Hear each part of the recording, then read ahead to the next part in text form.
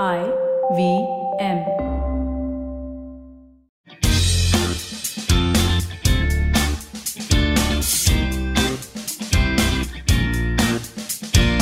Why is Visa Inc. unhappy? Well, because brutal competition hurts. And who is Visa's competition? RuPay, a homegrown company and looks like PM Modi's favorite.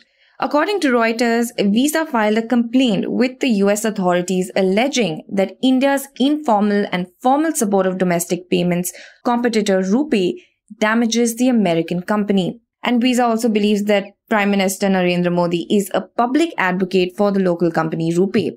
But Visa isn't the only one complaining. I mean, in the past, MasterCard had similar concerns back in 2018. And according to Reuters, MasterCard complained to USTR alleging that PM Modi was leveraging nationalism to boost the local network. As per an RBI report, RuPay contributed 63% of India's 952 million card transactions as of November 2020, up by 15% in 2017. That's quite a jump. But despite the fact that RuPay appears to be the market leader in India, majority of the transactions still go through Visa and MasterCard. India is an important market for Visa and MasterCard. But however, in 2018, the RBI, Reserve Bank of India, ordered these companies to keep banking information only in India to allow unfettered supervisory access.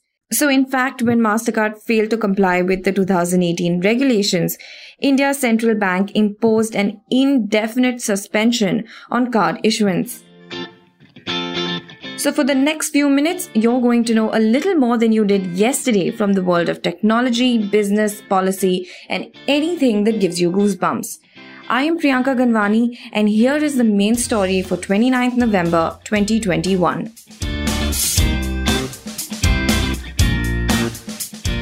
Unfortunately, we have a new virus contender, Omicron.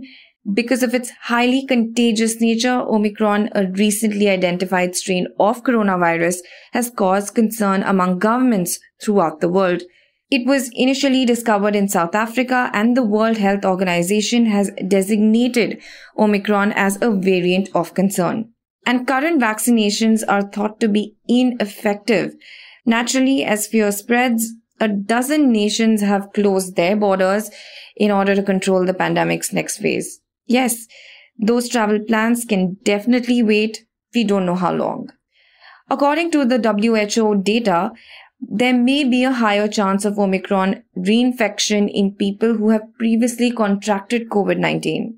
However, infected people, according to a top South African health authority, are only displaying mild symptoms.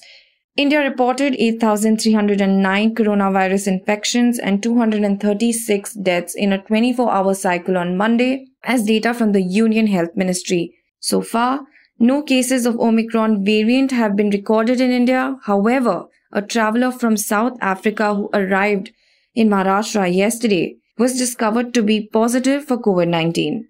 It's unknown if the new version has infected the travelers. Reportedly, 2 South African natives who landed in Bengaluru tested positive for COVID-19, causing concern among Karnataka health officials. However, according to reports, the residents have tested positive for the Delta version and not Omicron.